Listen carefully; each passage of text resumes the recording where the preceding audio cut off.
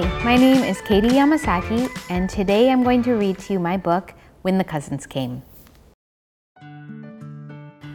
The night before the cousins came, I couldn't sleep. I couldn't wait to paint together, ride bikes together, and camp outside together. My brother Koji was just a baby, but my cousins were big kids like me. Finally, someone to play with, I thought. When the cousins came, Rosie had her hair in 2 puffy balls on top of her head. My hair was in 2 flat braids that pointed straight down. Takeo's hair was like a little shark fin. 4 boys in my class have mohawks, he said. Oh, I said, nobody in my class had a mohawk. Rosie and Takeo helped me make my hair look like a little shark fin too. When the cousins came, I invited them to ride bikes. We brought our own wheels, said Rosie. Takeo and Rosie sped off on their skateboards and I chased after them on my bike. Later, Rosie helped me balance on the board. I helped Takeo balance on the bike.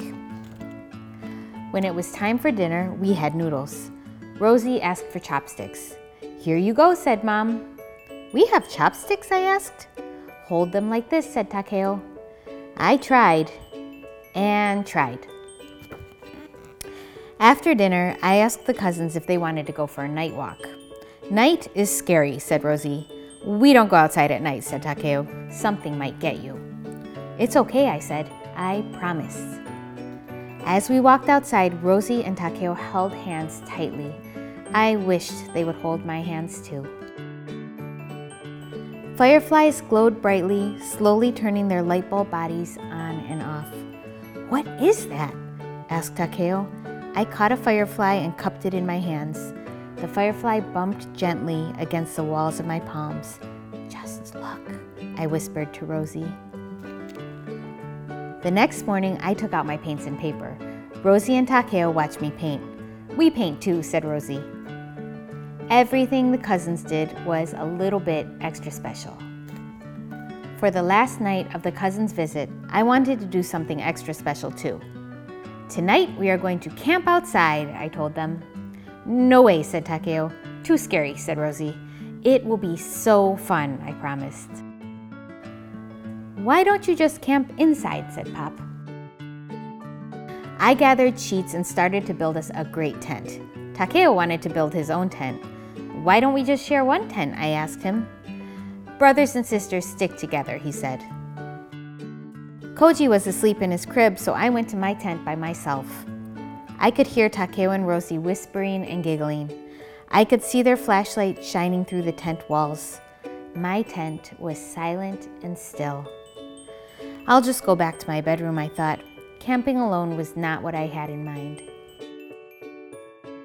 Just then, I felt my tent walls rustling. The flashlight shone inside. Come on, Rosie whispered.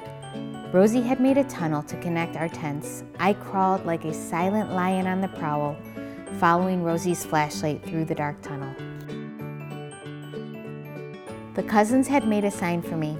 It said, Firefly Tent, home of our best cousin, Lila. When the cousins left, we all hugged. Once they were gone, I snuck into our tent. There was a note from me on the pillow. Dear Lila, please come visit our apartment. Please bring these things. 1, your bike. 2, fireflies. 3, sheets for the world's biggest tent that we are going to make. Love, your favorite cousins, Rosie and Takeo. The end.